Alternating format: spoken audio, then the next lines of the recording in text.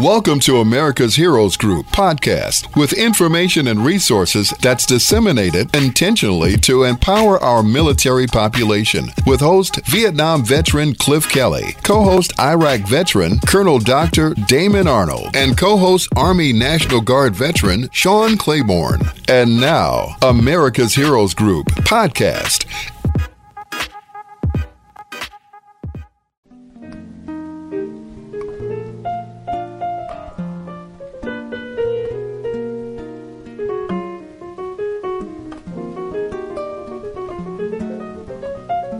And welcome back to America's Heroes Group. Roundtable section is Boots on the Ground. And we have a dynamic partner on the line right now, Mr. Victor LeCrune. Now, he is with the Black Veterans Project. Today is Saturday, September 25th. September is National Suicide Prevention Month and also Hispanic Heritage Month. We want to honor those that are in the military and also military veterans across the country and around the world and service members. I'm Sean Claiborne, National Guard veteran, filling in for host Cliff Kelly and Dr. Damon Arnold. Our executive producer is Glenda Smith, and our digital media producer is Ivan Ortega of Scouts Honor Productions. And for this section, we have a great guest, as I mentioned before, Mr. Victor LeCrune. Are you with us today? How are you? I'm pretty good. How are you? Excellent. I'm glad to have you on the air with us today. I appreciate you filling in for Damon Arnold. That's always important. And you are a U.S. Army intelligence analyst. You were a 35th Hotel veteran and the Director of Strategic Partnerships and Alliances, Diversity and Inclusion for veterans in the greater Los Angeles area. Is that correct? That is correct. Okay. Now I do most of my work in D.C. Because I spend a lot of time working with the House and making sure that we build the right kind of policies that allow for our veterans of color to have access and utilization of benefits of the VA. Okay. Now, you mentioned on your website something about dynamic storytelling. Before we get into the fight for equity and talking about the Black Veterans Project, more details, what is dynamic storytelling and how do you use that as a tool to get your mission done? Sure. So part of why dynamic storytelling is so important is because we as African Americans have to capture and preserve the history and legacy of our service in the military. So we use a number of different tools to capture that legacy. Part of it is doing oral interviews. Often we do video interviews that you'll see on our website as well.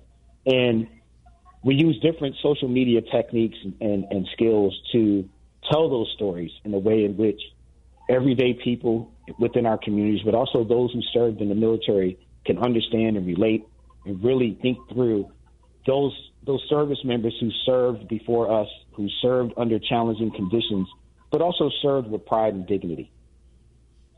Okay.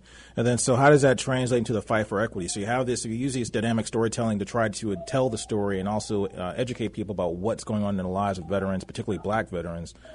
Describe to me the fight for equity and what are some of the challenges that African Americans face in the military?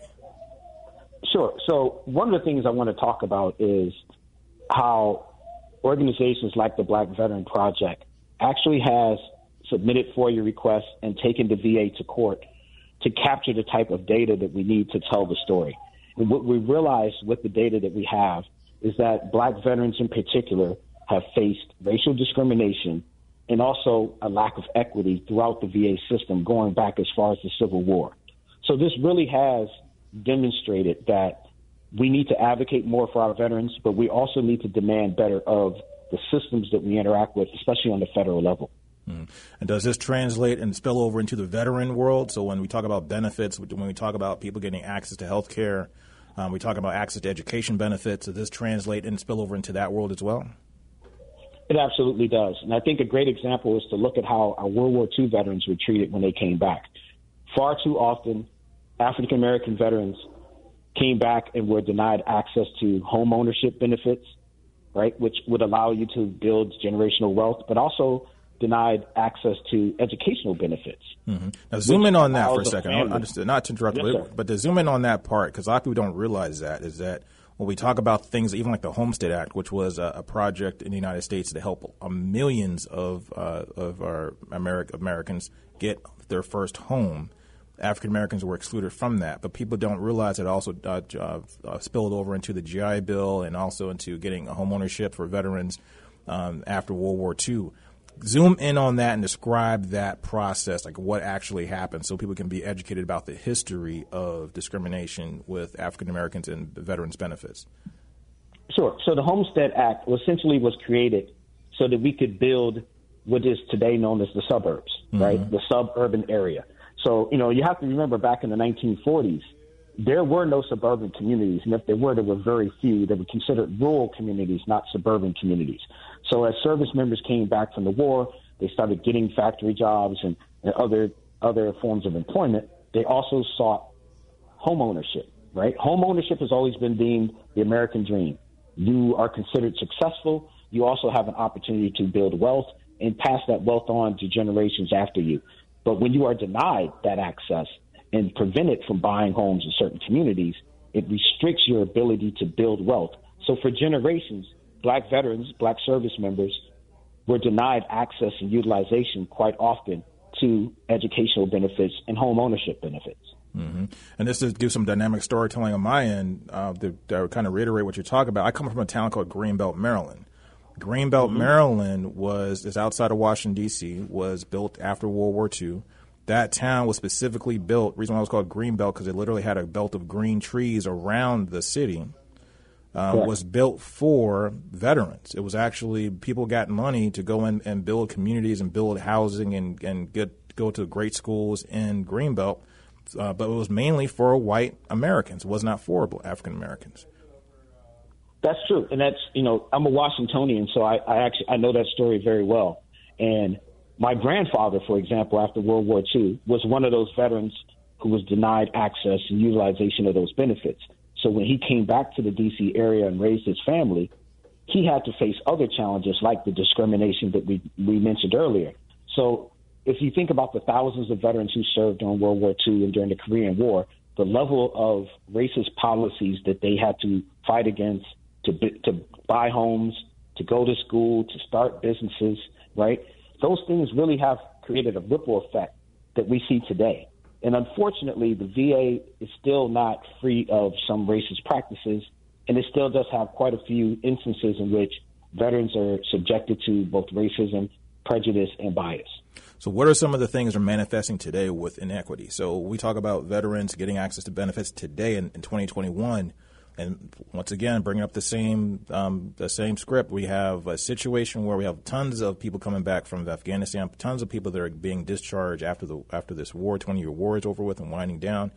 What types of challenges do African Americans and maybe even people of color, maybe even transgendered, what do they face coming back from service?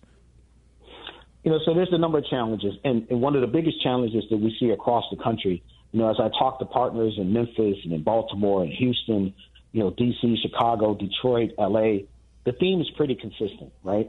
Many service members join the military because they come from resource-poor communities where they want to get educational benefits, they want to develop a skill or a trade, they want to get really good experience. They also want to, build other resources that they can leverage to support their families. But unfortunately, when the military, as you know, when the military is done with you, it's done. Right. And most people return back to the communities or similar communities from which they left. So if you leave a resource-poor community and now you're pushed back into that community again, right? Mm-hmm. If you don't have the resources you need, you don't have accessibility, you don't have someone who can help you with the process, someone who's there to support you in all the right ways, our veterans of color are far more often to fall through the cracks. And, this might mean that you need access to mental health support. This may mean that you need help to go through job listings, making sure that you're stably housed so that you don't become homeless, right? There's a number of factors that impact veterans of color in particular because of the communities that they come from, whether they're rural or urban. And this is one of the things we're trying to make sure that there's adequate legislation to address. But we want to make sure that the VA, HUD, the VBA in particular, they are aware that we're paying attention. They understand that we're looking at what the data tells us because the data can be very revealing. And we want to make sure that we're pushing for equitable access and use of benefits. And before we move on, I want to have you do this again, but tell people how to get information on Black Veteran Project, the Black Veteran Project, and also how to get involved or get resources from you. Absolutely. So you can find us on our website, Black Veteran Project. You can also find us on Facebook and on Twitter. Many people engage us from different venues. And for us, it's really important that we want to activate veterans, right? We want to help and support veterans to influence policy in their local communities. We want to help veterans go out and educate fellow veterans on how to get access to their benefits. That means not just at the VFW and the American Legion, but every single veteran knows a veteran, right? And we've got to help one another as a community, especially as a Black community.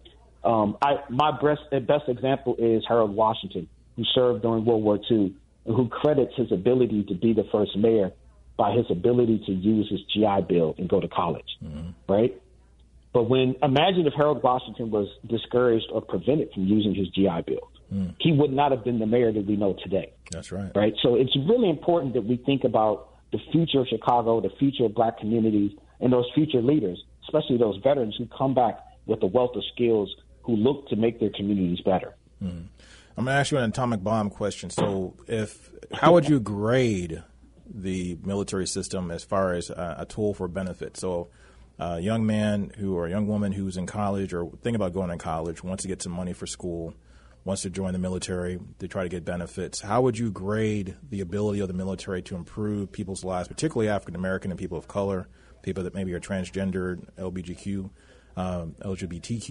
What would you say is their success rate? And not specifically like a number per se, but how would you grade them? How would you grade the military as far as being truly a transformative institution to changing people's lives, particularly of people of color? I'm going to try to make sure I put this comment in context. I would give it a B. Okay. And the reason that I would give it a B is because there's a wealth of opportunity when you join the military. This is the one place that you can go where you will get real-world experience. You will develop as a leader. You will learn not just your job, but the jobs around your job. You will come out with more skills than you go in with. The challenge for many of our people is that you need to make sure you understand the environment in which you're going in, right? The military is unique to any other environment. You don't have a lot of say-so, but you will have a lot of opportunity. But you have to always be acting in your best interest in the military. And not everyone knows that. Most recruiters are not going to tell you that. So, again, you need to talk to the people within your community, within your network and your congregations who can help you navigate the system. But once you understand it and learn it, you can learn to use the system to benefit yourself in a lot of ways. I agree with that 100%. I think it's really critical, particularly for people of color, men and women, to find or connect with resources and groups like yours to understand what the challenges are and also what the opportunities are for being in the military. Because the military, I agree with you 100%. That I concur with a B grade. I think that's very accurate and on the nose because of the fact that people are not necessarily prepared as they could be when a person scores a perfect score in an ASVAB and they get channeled into infantry because that's because they need infantry that day, or whatever. But you could have been a nuclear engineer on a nuclear sub, or you could have been doing something that that pays $100,000 when you get out of the service. If you knew 100%. If you knew that you could that your scores were high enough to get into that particular skill, or what types of things you should be doing in the military so that you can prepare yourself for leaving the military. And that's a key part. Mentorship within the military and outside the military is incredibly important because, I was fortunate. I had good mentors. I picked an MOS that I knew. MOS is your military occupational specialty, your job. Mm-hmm. I picked a job knowing that when I got out, I could do something with that skill set.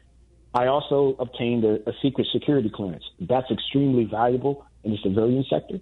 It allows you to go out here and compete for jobs that many people won't qualify for. I have to be, honest and frank when I say that the Department of Defense spent hundreds of thousands of dollars to educate me and to tool me to do the work that I did. And I was really good at it because I committed myself to the work. And, I was medically retired, so I'd left before I was ready to go. But when it was time for me to leave, I also had skills to fall on. So I wasn't jobless. I wasn't homeless. I didn't struggle through some of the other things because I had marketable skills that I could go out and articulate. But again, for those service members who don't acquire those kind of skills, they have to invest in themselves and find the right. There's courses you can take while you're actually in the military. You can go to college for free. That's right. And it doesn't tap into your GI Bill at all. Right. Right. So there's a ton of other benefits for you, your spouse, and your family members, your dependents that are always there. But we need to educate young people on what those benefits look like. Mm-hmm. One of the great success stories I know is a young man who was a junior ROTC cadet at the city of Chicago. He applied and was accepted into West Point. Now he's a captain over a CAV unit in the military. He's excelling, but he also teaches other young black soldiers how to succeed. And that's the kind of legacy that you get out of Chicago, right? Mm-hmm. You get those people who have always committed themselves to the work, but also commit themselves to each other. And what I want to encourage, especially the black community, to think about is when these service members come back, they're still a part of our community and a part of our families. We have to not only welcome them back, but we also have to leverage their skills. We have to tap into, because this generation of service members, right, post 9/11 generation, we are the highest educated generation of service members in the history of the military. That's right. And to understand that means you know that this is a talented group of people who are coming home looking for an opportunity to leverage their talents. And the worst thing that I see is when I see young black veterans come home, know that they're needed, but not find the opportunities, to not be connected back to community, to not be welcomed back in a way in which we can benefit from the talents of these people who've proven themselves under some of the most stressful conditions, right? Mm-hmm. And, I appreciated training and deploying with young people who were 18, 19 years old, 20 years old, but they were mature enough to handle the responsibility, to handle the work, to do the right thing under tough conditions. So when I see those young people, right, and they're coming out, these are the people you want to be firemen. These are the people that you want to be doctors. Mm-hmm. You want to be leaders within your community. You want them in law enforcement because they can make decisions under stress without making bad decisions, right, without making prejudicial decisions. So it's important that we think about our community in a very holistic way, how we welcome back the military family, how we support the spouse and the children of our service members, because they have to move around the country at a moment's notice whenever there's new orders issued. It's stressful for everyone, but at the same time, Chicago is one of these cities that every time the nation has called, Chicagoans have answered, right? Mm-hmm. There's a reason why we have a Doughboy statue in Bronzeville, right? Because this is one of the only units in the entire military that was given the highest award by the French people because of what they achieved in France, how they liberated a village in France. That village still celebrates these black soldiers from Chicago, but nobody in America talks about it. Right. Right? So people outside of Chicago, to give you some context, so in Bronzeville, which is a 100%. Black neighborhood in Chicago, a predominantly black neighborhood in Chicago, has a statue of a military veteran, World War I veteran, sitting at the front of that welcomes you into the Bronzeville area. Bronzeville. Absolutely. And you don't see that in most cities, right? So when I talk to people about why Chicago is so important and why people have such a love for Chicago, especially black Chicago, right? We have a history of service, whether it's in the military or out. Chicago does have that history of service, not just Soldier Field, not just Navy Pier, but the people itself. And every single war that this country has called for, black Chicagoans have shown up and have shown out and have done their job and have come home. And they still have to fight for equity and equality within these systems. So it's really important that we work together and we be partners, but we be partners for accountability. I really appreciate the work that the Cook County Veterans Court does to help defer veterans from having to serve time and to give them other opportunities to serve and get themselves, correct within the justice system. I'm really appreciative of some of the work we're doing with the Cook County President's Office. And I'm hopeful that we'll be able to make some gains with the city of Chicago in the same manner. I think that it's important that we prepare our communities for these veterans when they come back, right? Because people are going to come back to Chicago and they're going to be looking for opportunities. We have to be thinking about how we support one another, whether you're a veteran or not, but especially those who served our country. Mm-hmm. So what would you say to someone who's coming back from overseas or coming back from a service, say they just got discharged or coming out of Camp Lejeune or wherever, a young man, a young woman, what's the first step would you recommend or would you advise someone that is newly donned a civilian again? So they come out of the military service, this is day one of the rest of their lives. What should they be doing right now? The first thing I would encourage young people to do, and I talk to a lot of transitioning veterans, service members at bases, is take some time, right, to figure yourself out, right? Because you're not the person who left home.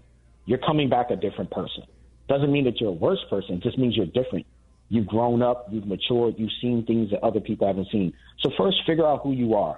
The second thing, which is really critical, is you have to identify your next mission, right? The one thing about the military is it is a very mission-driven environment. So while you're in the machine, while you're in the military, you're used to having a mission every single day that you're focused on achieving all the time. When you get home, you have to find your new mission. And that might be pursuing your educational goals. It may be reestablishing with your family and your community. It may be getting your body healthy again. It could be a number of different things, right? But it's important that they establish a mission, start putting a network of supportive people and mentors around them that can give them good guidance. And I always encourage older veterans to help talk to younger veterans, right? Give them an outlet, give them a space where they can go and have that conversation that's needed. The biggest thing I want to make sure we all emphasize is that our cities have to be a place of welcoming for our military families when they return. And I hope that the city of Chicago can commit itself to ensuring that as service members come back, especially during September, which is Mental Health Awareness Month, that we have the resources needed to support our veterans so that they don't fall into mental health crisis, so that they don't fall into homelessness or other behavioral traits that might be detrimental to their future. Mm-hmm. I think that's really important. Which two things you mentioned finding your mission, which like finding your goal in life. What is your next mission? I think that's critical. I think that's something we've heard a lot on this show. And then also mentorship, being around people that have been there, done that kind of understand where you're going through and you can relate to. One thing I want to bring up in a little bit of time we have left is we talk about inequity in the military. We talk about inequity in civilian life, particularly for African Americans, particularly for people of color, for people that have different sexual orientations. So in that light, how do we see the declining numbers, particularly with African American men going into the military? And I'm not advocating joining the military. That's a very personal decision. You have to have a focus and a goal as to what you want to get out of the military. I recommend before you join the military, don't just join the military because your mom said or your dad said or everybody in your family did it. Join the military with a goal and a purpose of what you want to do and get out of the military experience. That will be better. You'll be better served for doing that. But for people who are saying, you know what, the military is just a racist organization. I see how black people get treated. I see how this happened to these groups of people, how people came back from Vietnam, people come back from Afghanistan. What types of things could you say to those people to open their eyes about the promises that African Americans and people, minorities in particular, can get out of the military to benefit from? One of the things that I believe in is that some fights are worth fighting, right? Mm-hmm. And I believe that black people should be everywhere because we have sacrificed everything to build everything in this nation, including its military. Victor, we got about 30 seconds. Yes, sir. So I encourage people to understand that the military is just a microcosm of society. Everything you see in society, you may see in some places in the military. However, I will also say the military integrated before anywhere else in society. So there's a future for you if you pursue it, but you have to be committed to it.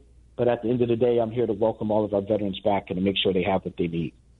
And I appreciate you coming on the show, Victor. This was a great conversation. And also, I think you're doing great work also out there in L.A. and also here in Chicago and around the country. Once again, this is Victor Legrune. Victor Legrune. Sorry, there's a typo on our sheet on the phone there. But the Victor Legrune, tell us again how to get in contact with Black Veteran Project and how do we get information and how do we get connected to you? Absolutely. You can just Google Black Veteran Project, and you also can find us on social media, both on Facebook and Twitter. And we appreciate your support. I appreciate you. Thanks a lot for joining us. Thank you for listening to America's Heroes Group podcast. Don't forget to subscribe so you won't miss an episode. And for more details, visit americashg.org.